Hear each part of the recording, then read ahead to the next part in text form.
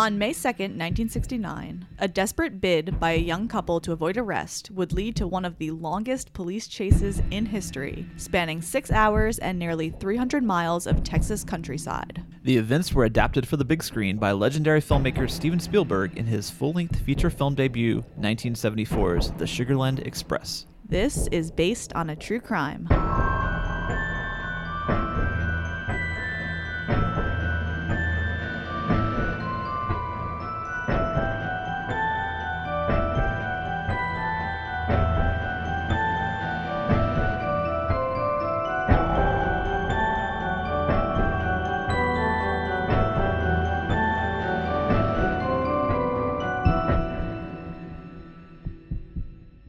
I'm Chelsea, and I love true crime. And I'm David, and I love horror movies. And welcome to episode number whatever it is of Based on a True Crime. I can't remember. Yeah, I was like, oh, hey, I love horror movies. Maybe I should, when we don't do a horror movie, I should be like, I'm David, and I like insert genre movies. Well, you could honestly say I'm David and I like Steven Spielberg movies because that's why you picked the movie this week. Oh, that's Yes. right. Yeah. Yeah. Well, before we get into it, I wanted to have a quick shout out. So the promos that you're going to be hearing at the end of our episode this week. So be sure to stay tuned for that. It's for Mens Rea podcast. And this is hosted by Sinead. She is Irish and has an amazing accent. And she actually covers crimes that take place in that region, so Ireland and the UK. And the other podcast is Dark Poutine, which is hosted by Mike. And if the name doesn't give it away, he is Canadian and he focuses on Canadian true crime stories and creepy stories from the area. So some nice regional podcasts for you guys to check them out. Oh, right on. Yeah, and you'll have a little bit of a break to go do that because we're taking a few weeks off. We're going to be back for our 1-year anniversary week, the week of the 21st, and we'll have some surprises. We got some stuff up our sleeves. We do. Yeah. So we have some new reviews and just wanted to give all of you a shout out. We have Mark from Not Perfect or Functional. We have Whining About Crime, and we have Nikki Thatcher. So thank you all for the reviews. Yes, thank you so much. We're up to more than 110 now, so it's very exciting for us. Right on. But still not satisfied, so keep them coming. Yes, that helps raise our visibility on the podcatchers, so please do. And it makes me happy when they're good reviews. You can even review us on Facebook on our page. Yes, that's always so much fun. And while you're on Facebook, you should definitely join our cult of Based on a True Crime. So where we've been chatting for the last couple of days all about them catching the Golden State Killer / East Area Rapist / original Night Stalker. It's just, I cannot stop reading about it. It's been intense. Hopefully you guys are all listening to Criminology. If not, go check them out. They're in the middle of doing a season on this case. So just for it to be solved in the middle of it, I think everyone's shocked and everyone's minds are blown. It's something else. We are living through history right now. But anyway, correct guesses for our little old case we're covering this week. On Instagram, we have Maya Emily, who was able to guess the movie, and Bisma, who got the case. Of course, on Twitter, we have Chippy TFT, who said she's getting a bit competitive about this, which I love it. So that's great. If anyone wants to give her a challenge, our Twitter is @TrueCrimeBased. And then on Facebook, Amanda got it. She's also a member of our cult. So hi, Amanda. Hello. So without further ado, why don't we get into our episode? It's going to be a bit short this week because, at least for my research, there's not much available. This is the first case I've come across where it's been pretty hard digging for information, but I'm happy with what I got. So cool. Yeah, let's dig in.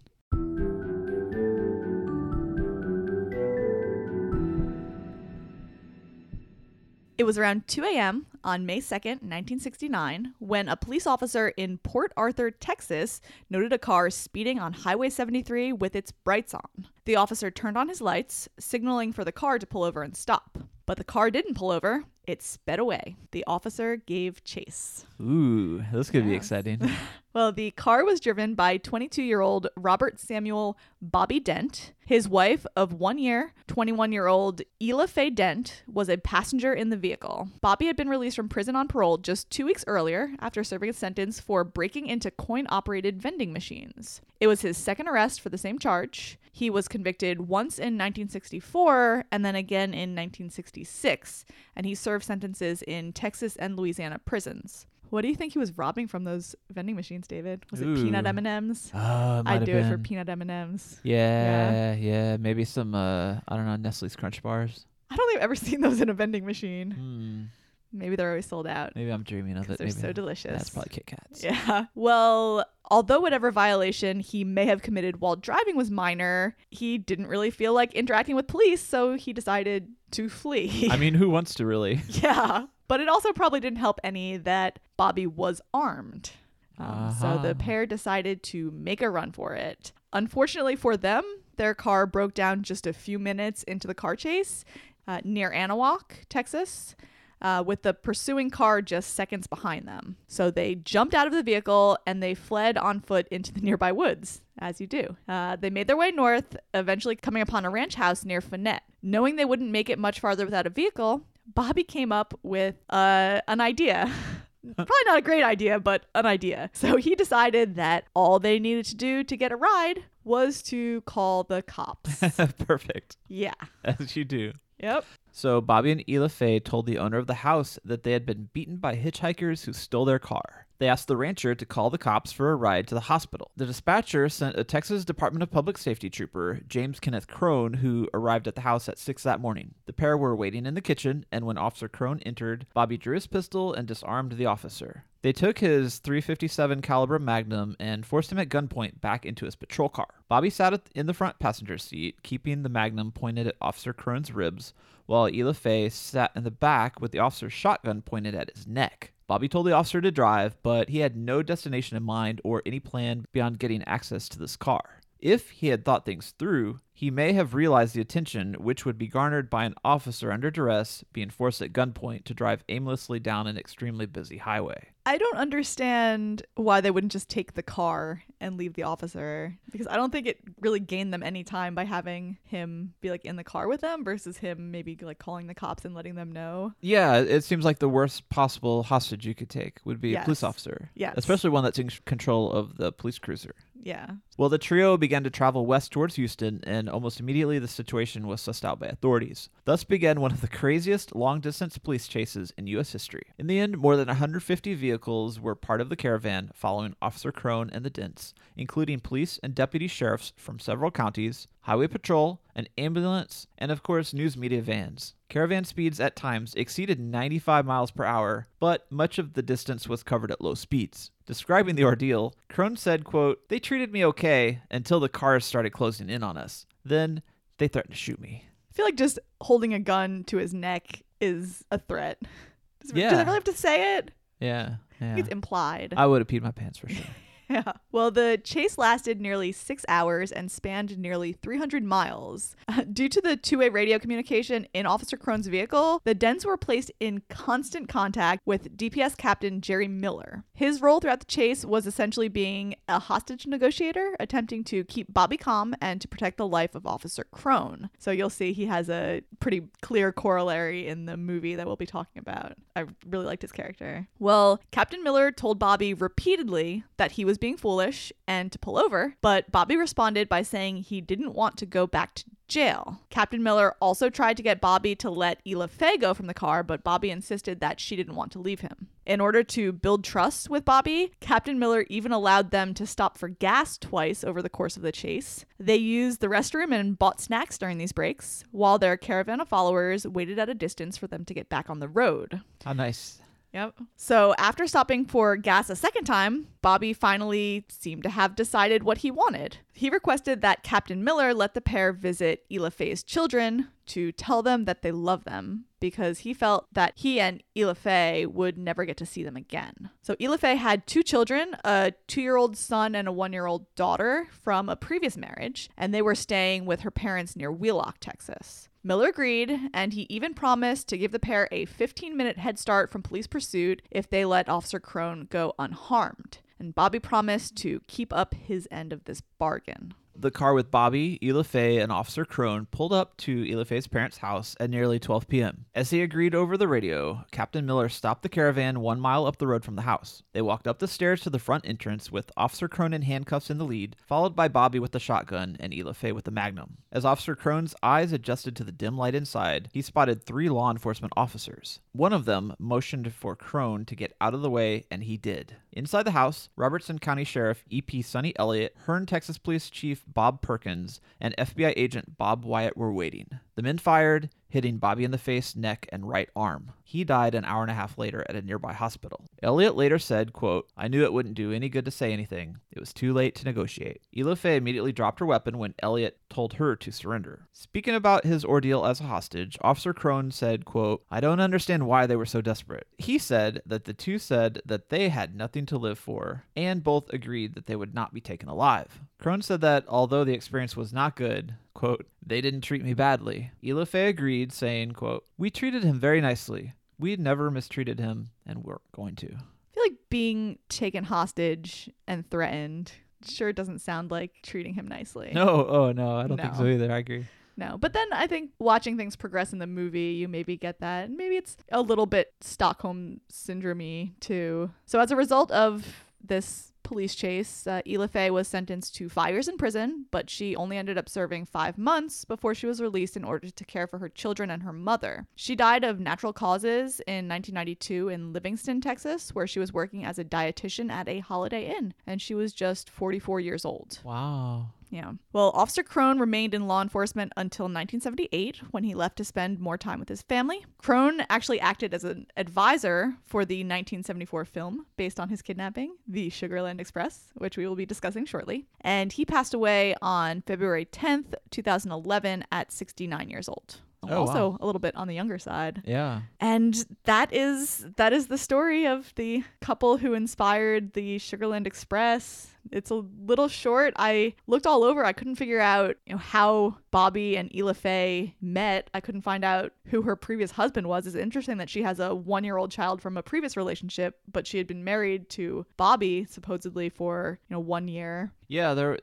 wasn't there a line in the movie where I think she mentions like following for some handsome man or something at one point, but they don't reference. Yeah, her and it seems like in the movie that it's the their son child, is, yeah. it's their child together, Yeah. which is a little bit different. It's one of those stories also a little bit similar to, I would say, the one we just covered about Murder in the First, Henry Young and Murder in the First, where the movie has almost kind of shaped the narrative around the crime story. So a lot of references talked about how she broke him out of prison because that's what she does in the movie, but actually he was out on parole for the real case. I saw a lot of references calling her Ela Faye Holiday, and I couldn't tell if that was her maiden name or if she got married after Bobby was killed, or if that was her name from the first marriage. But then I found the gravestone of that person. It said that they died in 1989, so I don't even think it's the same person. Oh, I don't know. interesting. It's sparse, but a very interesting story, and I think that the real story does have a lot of cinematic qualities. You can kind of see how maybe just hearing a little bit about it could really spark someone's imagination, and by someone I mean Steven Spielberg. Yep. Yeah. Yeah, totally. But I do have one discussion point I wanted to ask you. Do you think that the punishment fits the crime in this case? I mean, Bobby was killed and then Ela Faye served 5 months. So they seem kind of on two extreme ends. What do you think? No. Oh, no. It wasn't like they were on some crazy crime spree. They had not. Yeah, but he was going in there with a gun, trained on an officer Right. who was in front of him. I feel like it was pretty justifiable. From their perspective or just in general? I mean, I don't know. It feels justifiable to me. What seems unjustifiable to me is like why they did what they did. They're like, "You'll never take me alive." And it's like, you literally did nothing. You were driving with your brights on. You were speeding maybe a little bit. It's kind of a goofy scenario that got the two of them in this situation. So it's not surprising that they were met with such force there at the end. It's probably, I'm sure the authorities were extremely frustrated at this point, and they always talk about how dangerous police chases can be, not just for a criminal escaping, but the havoc that is wrought by the police cars that are following them. So I think, isn't there like they oftentimes advise just not to have the chase at all? Yeah, often police are very rarely supposed to chase after someone. Yeah. But in this case, they weren't just chasing after someone who was trying to run. It was a moving hostage situation. Yeah. It's just so bizarre. I do not know what they were thinking. No. When they decided to run off. Also, so apparently when they ran through the woods, the police did bring in like bloodhounds to try to find them. But by the time they called for an officer to come to kidnap and go on an adventure with, they'd already like called off the search for them after they ran through the woods. So it's just, man. Yeah, it seems like it's just unfortunate. Yeah. Yeah. Well, Ela Faye survived and she was able to get sort of a lightened sentence. Yeah. So that seems like average the 2 out, and maybe that's the sentence they deserve. Yeah. Yeah. All right. Well, that's what I have. Shall we move over? Yeah. We're gonna shift over to 1974's The Sugarland Express, as we mentioned at the start of the episode, Steven Spielberg's first feature film. So sit tight. We'll be right back. Hey, it's Kaylee Cuoco for Priceline. Ready to go to your happy place for a happy price? Well, why didn't you say so? Just download the Priceline app right now and save up to 60% on hotels. So whether it's Cousin Kevin's Kazoo Concert in Kansas City, go Kevin, or Becky's Bachelorette Bash in Bermuda, you never have to miss a trip ever again. So download the Priceline app today. Your savings are waiting. Go to your happy place for a happy price. Go to your happy price, Priceline. Welfare's come and taken baby Langston forever. They're gonna keep him in that foster home. Say, isn't this my shirt? Baby, when I leave today, you're coming with me. I can't. I only got 4 more months. Lou Jean and Clovis Poplin. Oh, baby, we're in real trouble. Impulsive. Irresponsible. You know it's illegal to turn right in the middle of the highway? Out of control. If I get in that car, you got kidnapped, and that's federal. But that doesn't mean they don't make wonderful parents. What are you doing with our man in there? He's just taking us to Sugarland to get my boy Langston. All that stands between them and their child is their nervous hostage, Don't shoot, that's Captain Tanner. You want to get us all killed? his commanding officer. Now you take it easy there and think about what you're doing. No one's gonna get hurt. Do you hear me? The baby's foster parents. The child board says that the child is ours to keep now. 2 reckless troopers from out of state. What's in the road? A trigger-happy pair of weekend warriors. Which one do you want? I'll take that red here. And 100 mobilized units from the great state of Texas. I see lights, a whole bunch.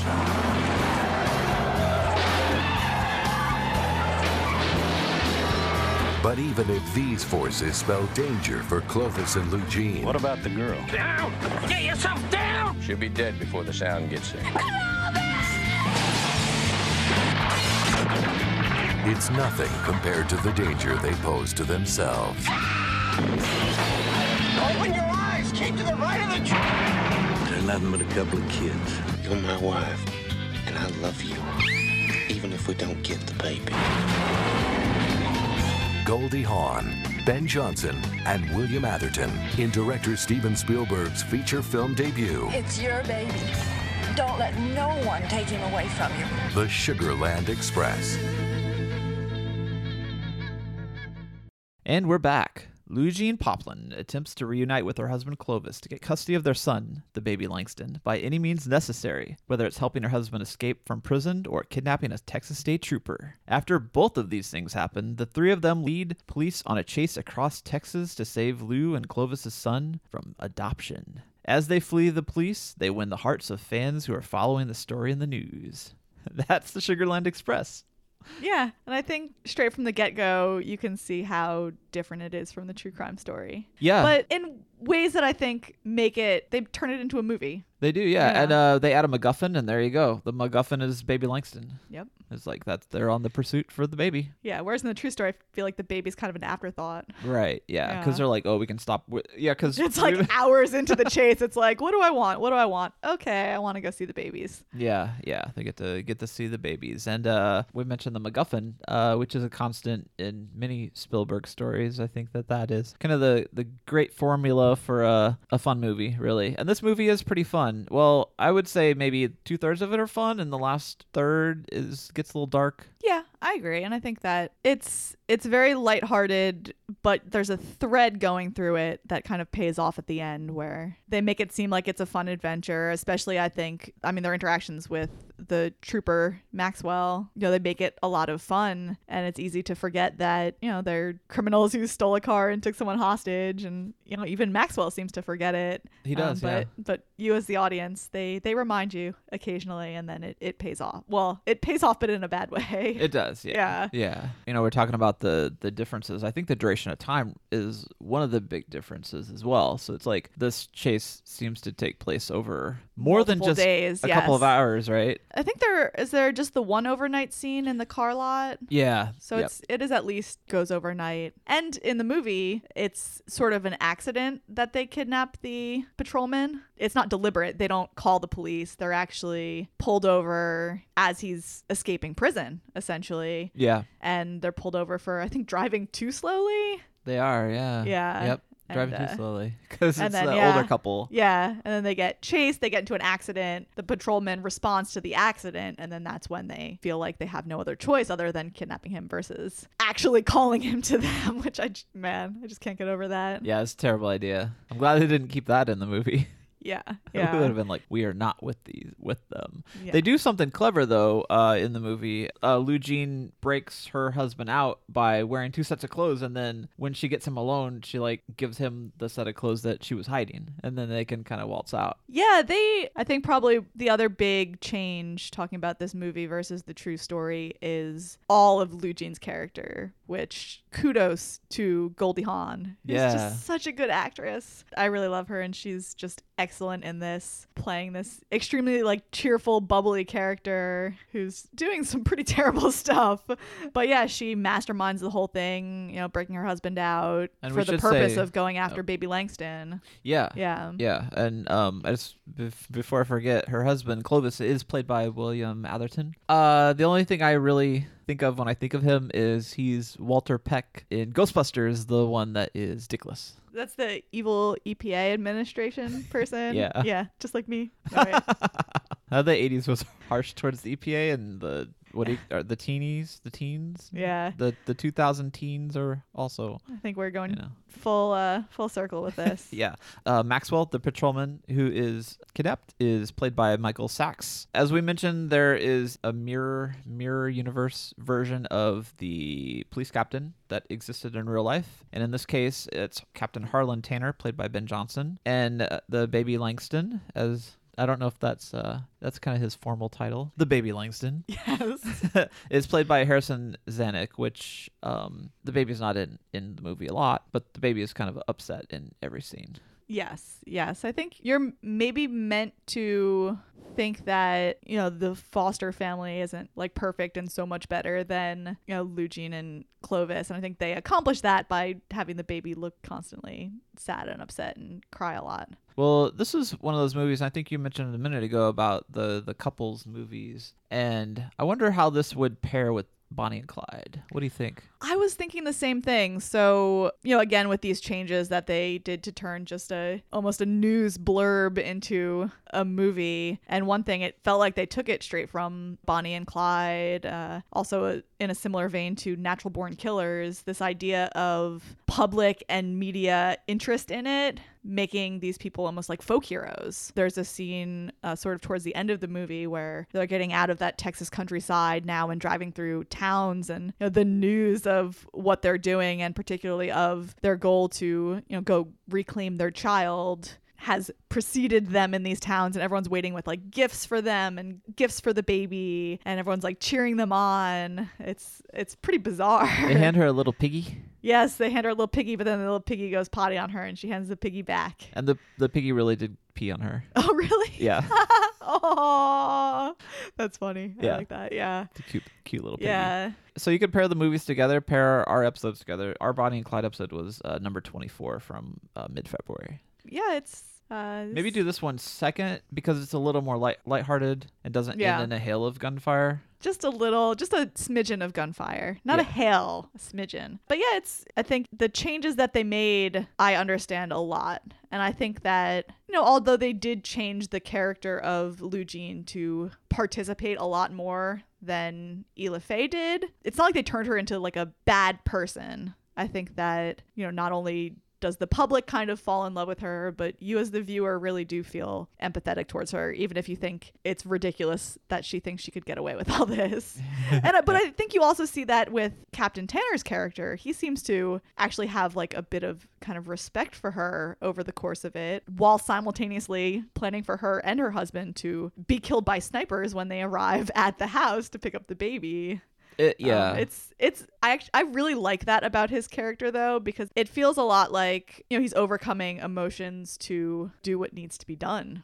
That's a good point. Even though you're on their side, you can kind of see, I mean, not only have they kidnapped this police officer, but they are traveling with weapons to a house where a baby is that they, you know, have no really legal claim to anymore. Yeah, this is weird. It's the second movie in a row where I've kind of felt great, what's the right word, respect or sympathy or something for, like, Murder in the First. The judge, I was kind of like, oh, I'm not going to like him. He's going to be a terrible judge. And he ended up being kind of a great character. And a similar thing with Captain Tanner, where you would think he would be the one that's the whole movie, like, wants to kill them. And like you said, that's his end goal. But during the movie, he kind of does some sort of like legitimately kind things, I guess. That's not the right word, but... It's understandable. I think that it's very well constructed, where it's very easy to see everything from all sides. And I also feel like by creating these characters of Lou Jean and Clovis, where you believe that they're doing the right thing and that they can get away with it, and it kind of makes you understand them while also knowing just how wrong they are. Oh yeah. Yeah. I gotcha. But I mean, it's still sad. The end. Well, should we spoil the ending now? I mean, it's the same as the story. It is, yeah. Just like in real life, Clovis, William Atherton, does get shot. It's a really tense scene though, because for a minute it seems like maybe he's not going to go up to the house, but the snipers are in wait, and he knows that the baby's not there. I feel like they all kind of know that, just like they probably knew the entire time that this was a terrible idea that wasn't going to work out. But, you know, it's easy to pretend and have fun and laugh and get all these presents and attention, and then in that moment when there's no one there and it's completely quiet and the house is all dark, you know, he gets out to walk up to the house, and Lou Jean is shouting at him to do it, and I think probably even she knows at that point. It's a pretty dark ending for a movie that up to that point was for the most part lighthearted. But he gets shot, but they don't die there. He still like drives the car off. Yeah. And it almost seems like it was thanks to Patrolman Maxwell, who kind of gets Lou Jean to duck down and gets him back in the car, and they drive away. And there's definitely a moment between Maxwell and Captain Tanner at the end where Maxwell's like, they weren't going to hurt me, which is maybe true for the real story also. But, you know, you can believe that, you can know it, but when they have a gun and they're holding you hostage, I feel like they've kind of gave law enforcement no other choice, even if it's, you know, sad. And I think that is very true to the actual story as well. Yeah. The other kind of tragic thing, I guess, of the movie is that Clovis is actually set to be released in like 4 months, and he would have been free, and he wasn't imprisoned in some sort of high security thing. It seemed to be a pretty chill sort of sentence he was serving. Yeah, but I guess the idea was if they waited that long, they would have lost the baby. Yeah, I guess. But you can't steal a baby. Yeah. Even if it's your own baby, you can't steal your own baby. Right. You just can't steal a baby. So yeah, never steal a baby. It was a bad idea from the beginning, but I mean, I really liked the movie. I did. Yeah. Cool. Yeah. I can't believe it was his first movie. Also, wasn't he like in his 20s? He was. Spielberg? Yeah, yes. I think he was like 26 or something like that. Oh my God. Yeah. That's and then insane. he made Jaws the next year. Yeah. And I'm 30 and I've done nothing. You've done plenty. You are amazing and I love you. Hey, we have all these episodes of this podcast. That's something. Right? Okay, so there's something funny though about this movie. So John Williams does the score, but the theme song sounds like a Christmas song. It sounds like on the first day of Christmas, my true love, and then it like changes a little bit. But right from when they did that note progression, the very first time, it's like on a harmonica. Yeah, it's like.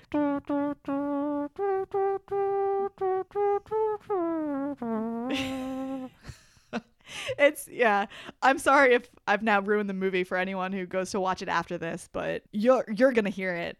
I guarantee. Yeah. Yep. 12 Days Christmas. Good job, John Williams. Yeah, thanks a lot, John Williams. Good thing he never recorded anything else after this movie. Oh, yeah. JK. We love you, John Williams, longtime listener of the show. Okay. Well, I have a lot of Spielberg stuff we can talk about. I mean, we talked about a lot of his films in our Jaws episode, so that one was pretty fun. If you have not checked that one out, you can look back to, I think, last year on our, I think it was like Jaws, Sharks versus People or something like that. Yeah, it was about the shark attacks in New Jersey, actually. Yes. Very close to my home city. Cool. There are some taglines I pulled up. Do you want to hear a couple?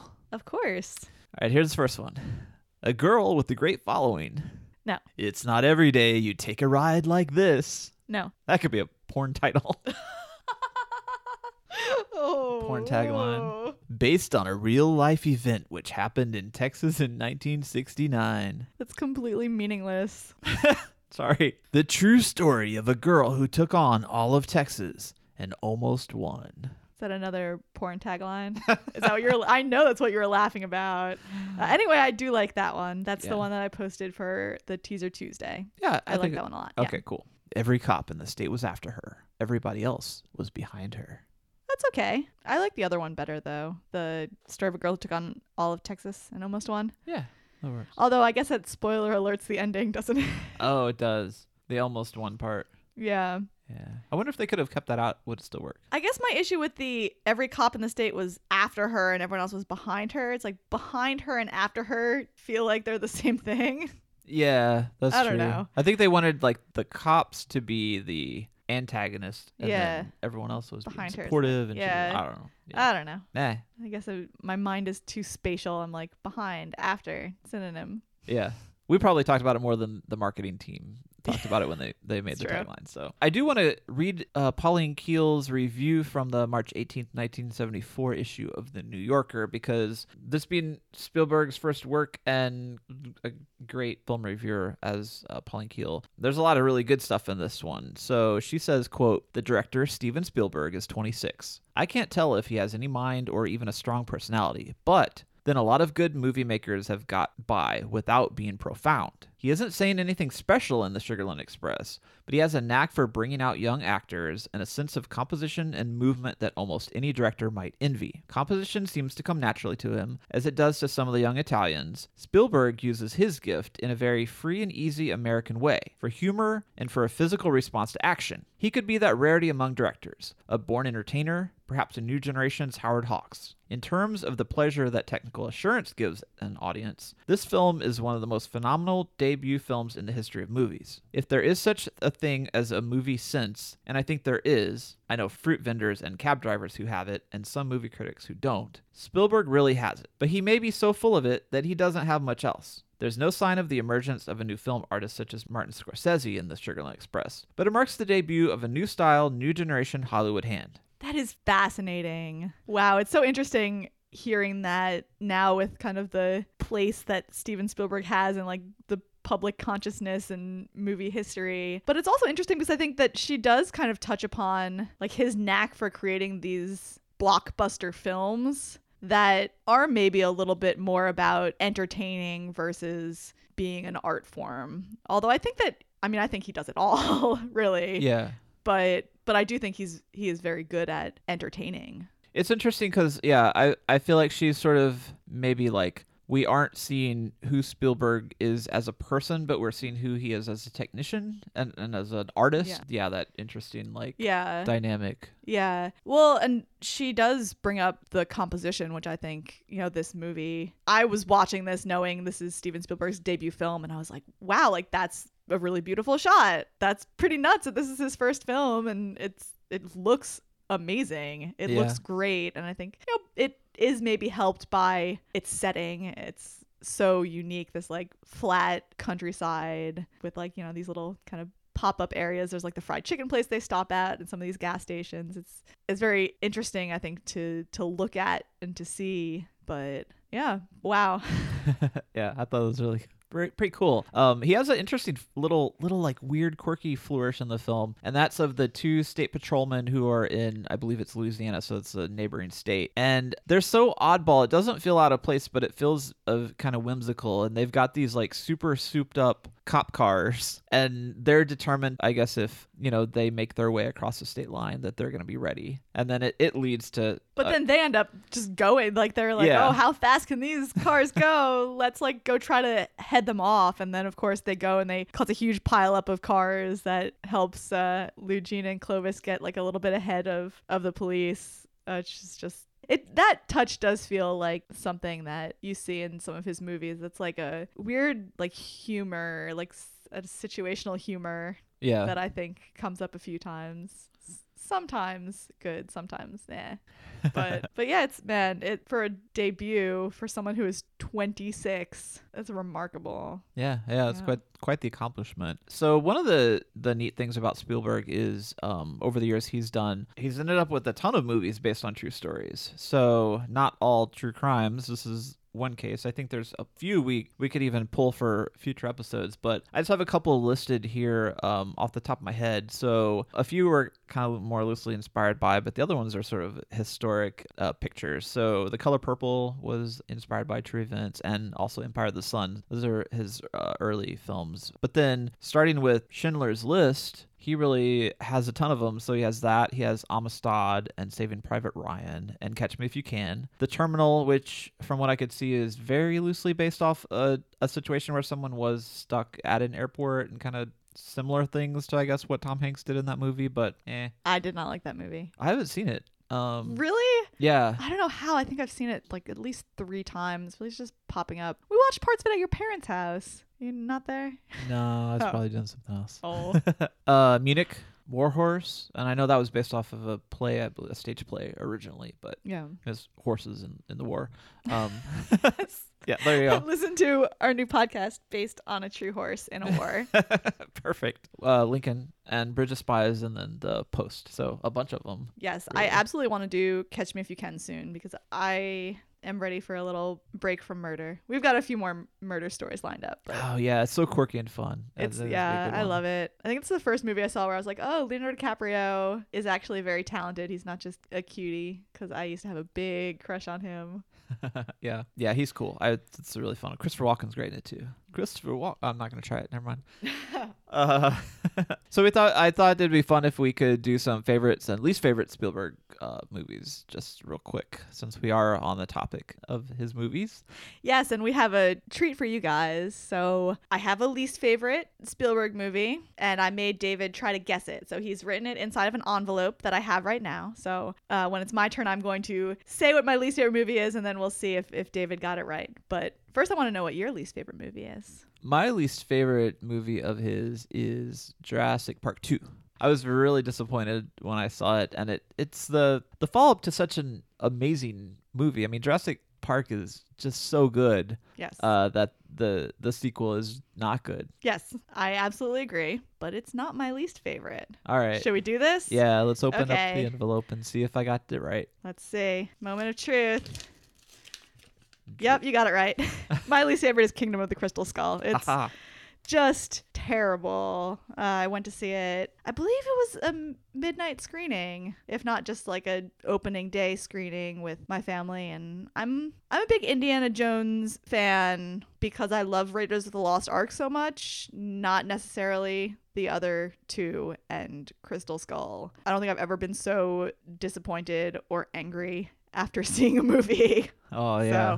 So sorry to any fans of Crystal Skull, but there might be one or two. There might be a few. Right on. But man, that movie made me want to punch him in his crystal skull. Nice. What about favorite Steven Spielberg movie? Oh, I was gonna say though, my runner-up guess was gonna be AI. Oh no, that Jurassic Park sequel I think I hated more than AI. Although I really didn't like AI. All right. Yeah. Yeah. But I feel like there are movies that are just not my personal taste, and then there are movies that I truly believe are bad movies, and I'm aware of the difference. So I know a lot of people do like AI. That's more of a personal taste issue for me. All right, cool. But yeah, what's your favorite? Raiders of the Lost Ark. You're really going with Raiders of the Lost Ark. I am, yeah. Jaws. No, I'm That's going fine. with I'm Raiders. going with Jurassic Park. So. Ooh, yeah. wow, nice. Okay. But I think that that's also a personal taste thing. I watched Jurassic Park at just the right age where it's just, oh my God, dinosaurs and Sam Neill. Just love that movie. Well, you know, Harrison Ford was approached to play Alan Grant. No. No. Sam Neill. No one else. Yeah, I read that somewhere, and I was like, I had no idea at the time that any of that was going down or was a possibility, but apparently they talked about it briefly or something. I'm so glad they didn't go with that. I feel like it just would have been another Harrison Ford movie if they did that. Yeah, he would have overshadowed it, I think. Yeah. I Jurassic Park is perfect. It is an absolutely perfect movie. Do you know if you've seen Raiders or Jurassic Park more? I feel like I might have seen Jurassic Park more in my youth, but I've seen Raiders more recently. It's been a while since I've seen Jurassic Park. We watched it together once. Yeah. Cool. No, yeah, this is great. This is good. Yeah, this is Let us fun. know what your favorite Steven Spielberg movie is. Also, let us know what your least favorite Steven Spielberg movie is. Yeah, I'd be really there. curious to see. He has so many movies, and And they really span. Like, he's got so many really good movies, but he also has quite a few stinkers. yeah, like 1941. Awesome. Well, yeah, no, I think Spielberg's great, and this is a really fun movie. Neither of us had seen it, despite the fact that it came from a great director. I didn't expect it to be as good as it was. So great debut. Yes, congratulations, Steven Spielberg, longtime listener of the show. Oh, Sorry. that would be amazing. I can't even do that one without laughing. All right. I have really one good trivia thing that I wanted to mention, and it's really obscure, but it really ties in to several things about this podcast. And that is, you mentioned the overnight scene where they're staying in the car lot and they get into like a camper Winnebago or whatever, and they're watching the drive-in show, and it's a double feature. So the second movie is like a Wile E. Coyote Roadrunner thing. The first feature is 1973's The Snake Movie. Yes, I have stories about that movie. When I was in college, I went to a sci-fi fantasy convention on my own. I couldn't convince any of my friends to go with me, but I got to meet Leonard Nimoy, so joke's on them. But there's an actress there she was the lead girl in and I got her autograph from my dad, who's the OG horror fan. Yes. He's pretty excited about that. But then I think I stole the DVD because I was going to make you watch it because you haven't seen it. Yeah, it's in our library. Yeah, we got to watch that. I got to give that back to my dad. I know. I totally want to see it. Maybe I really liked it. I watched it with my dad after I brought him the DVD, and it's good. It's freaky. Talk about body horror. Ooh. So yeah, overall, I think this was a good one, kind of inspired by a nugget of the true crime, right?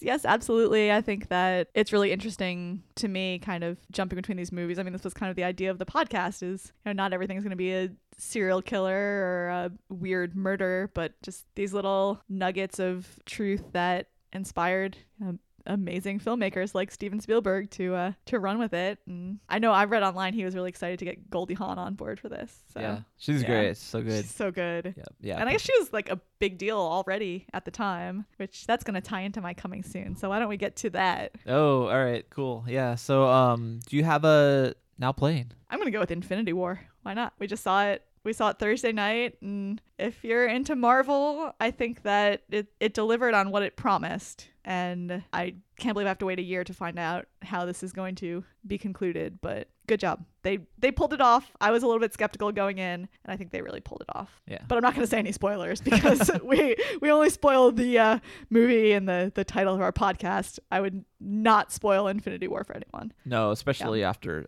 Superman died in it. Oh, poor Superman. Oh, R.I.P. Superman. Oh, wait, that's the wrong comic book studio. Yeah. Never mind. What about you? Did I talk about the last episode that I finally finished Dr. Sleep?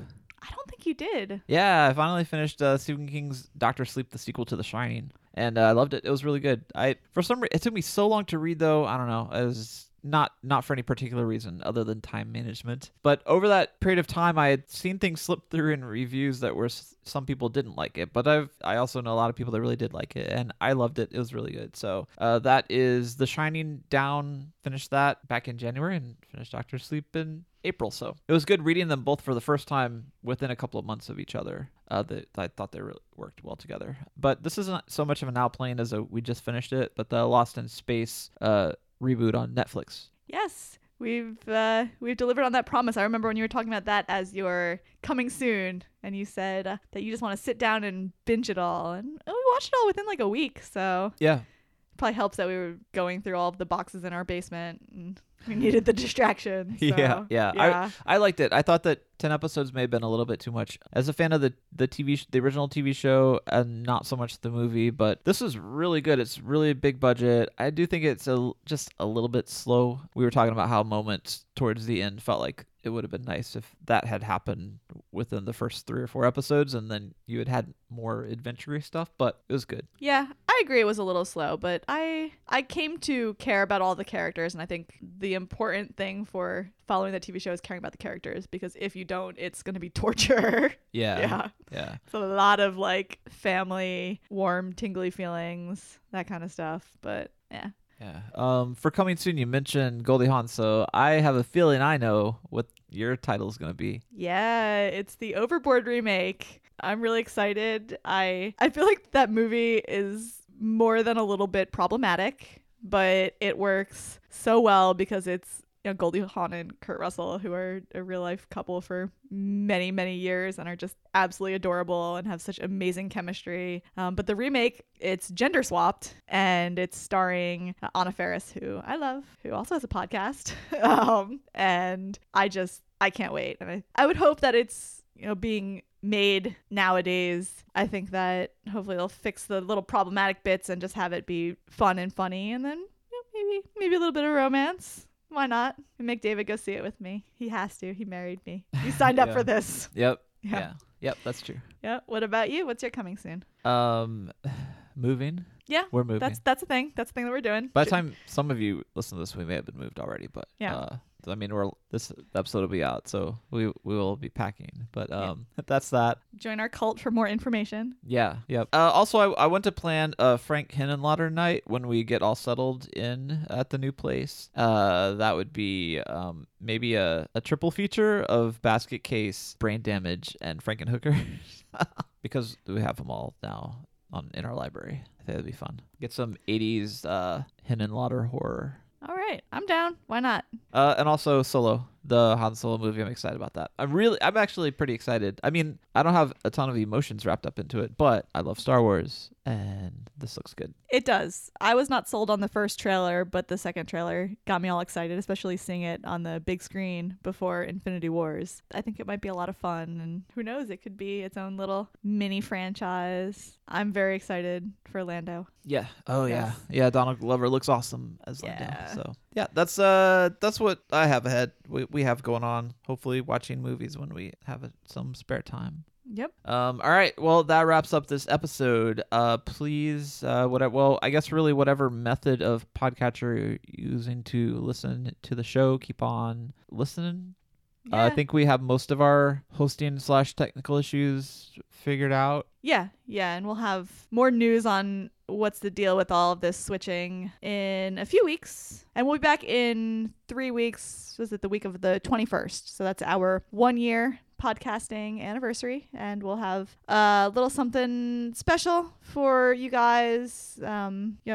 Well, I could just say we're going to have a Q&A also out that week. So if you have questions for us, you could email us basedonatruecrime@gmail.com. Comment on pretty much anything that we post on social media. But the best way to reach us basically immediately is join our cult and post anything there, comment on anything there. I'll have a post going with, for people to add their questions. Yep. So cool. Yeah. And other than the cult, you can find our website. It's basedonatruecrime.com, Instagram @basedonatruecrime, Twitter @truecrimebased, and we do have a Facebook page, which is Based on True Crime Podcast, which you can find the link to joining the cult from there. If you'd like to see my art, look me up anywhere, but I'd love it if you join me on Instagram @LabCreature. Our podcast theme and supporting music was composed composed and performed by Nico Vitisse of We Talk of Dreams. And if you want to seek him out, you can find him on Twitter at We Talk of Dreams and the same handle on Instagram and the website wetalkofdreams.com.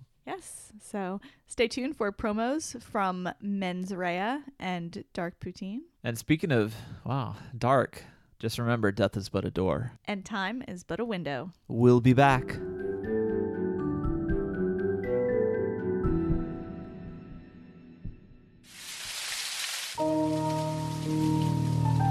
Mens rea is the legal principle of intent that must be proved in a number of crimes, such as murder.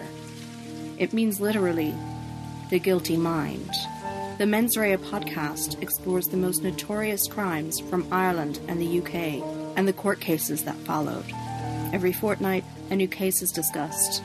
So if you like hard-hitting, in-depth true crime podcasts, head on over to Apple Podcasts or wherever you get your podcasts from, and subscribe to the Mens Rea podcast today.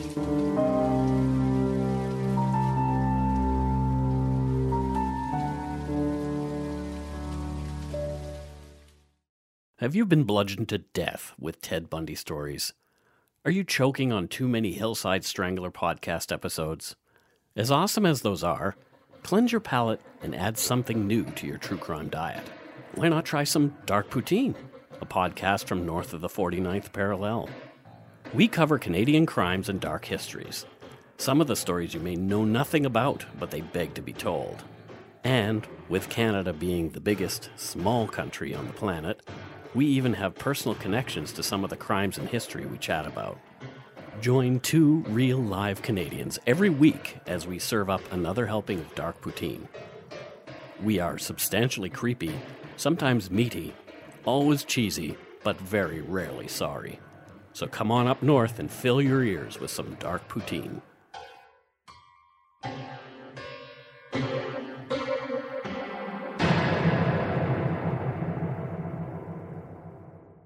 Our bodies come in different shapes and sizes, so doesn't it make sense that our weight loss plans should too?